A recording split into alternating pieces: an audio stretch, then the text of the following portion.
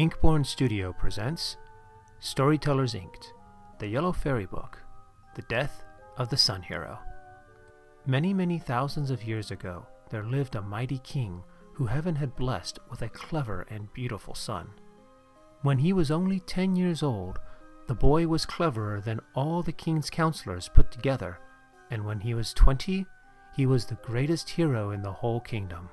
His father could not make enough of his son, and always had him clothed in golden garments which shone and sparkled like the sun, and his mother gave him a white horse which never slept and which flew like the wind.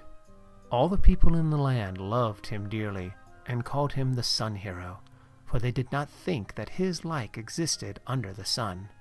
Now it happened one night that both his parents had the same extraordinary dream.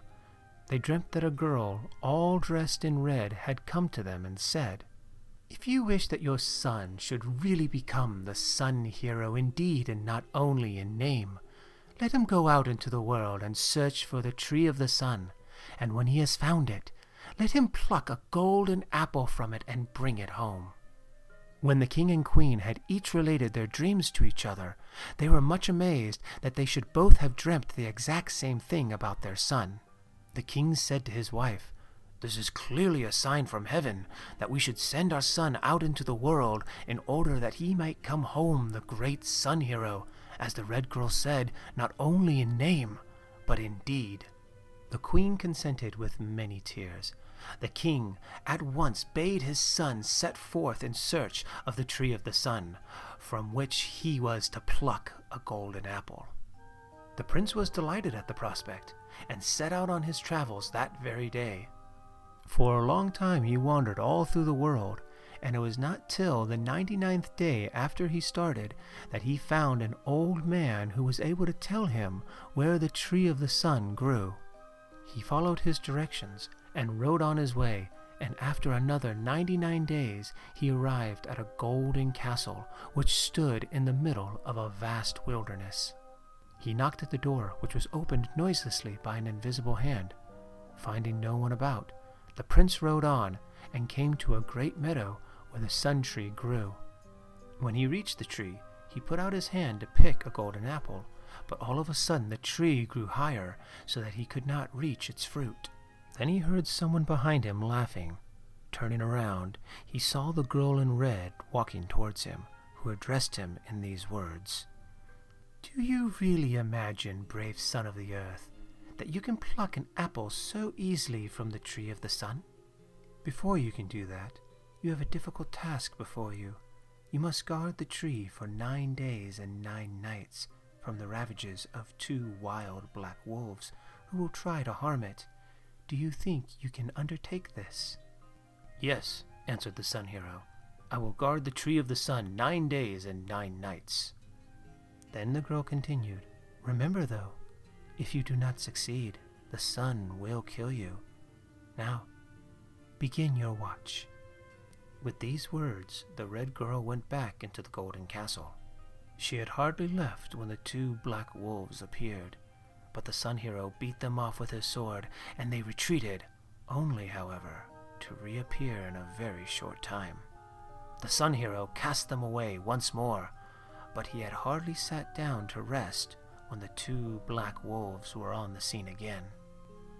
This went on for 7 days and nights, when the white horse, who had never done such a thing before, turned to the Sun Hero and said in a human voice, "Listen to what I am going to say.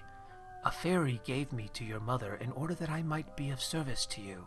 So, let me tell you that if you go to sleep and let the wolves harm the tree, the sun will surely kill you."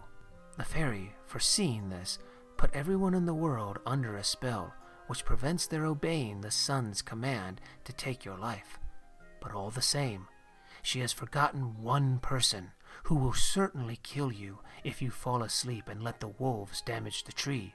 So, watch and keep the wolves away. Then the Sun Hero strove with all of his might and kept the black wolves at bay, and conquered his desire to sleep. But on the 8th night his strength failed him, and he fell fast asleep. When he awoke, A woman in black stood beside him who said, "You have fulfilled your task very badly, for you have let the 2 black wolves damage the tree of the sun. I am the mother of the sun, and I command you to ride away from here at once, and I pronounce sentence of death upon you, for you proudly let yourself be called the Sun Hero, with having done nothing to deserve the name." The youth mounted his horse sadly and rode home. The people all thronged round him on his return, anxious to hear his adventures. But he told them nothing, and only to his mother did he confide what had befallen him.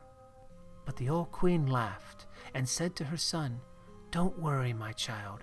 You see, the fairy has protected you so far, and the sun has found no one to kill you. So cheer up and be happy." After a time, the prince forgot all about his adventure and married a beautiful princess with whom he lived very happily for some time. But one day when he was out hunting, he felt very thirsty, and coming to a stream he stooped down to drink from it, and this caused his death. For a crab came swimming up and with its claw tore out his tongue. He was carried home in the dying condition, and as he lay on his deathbed, the black woman appeared and said, "So, the sun has, after all, found someone who is not under the fairy spell who has caused your death, and a similar fate will overtake anyone under the sun who wrongfully assumes a title to which they have no right."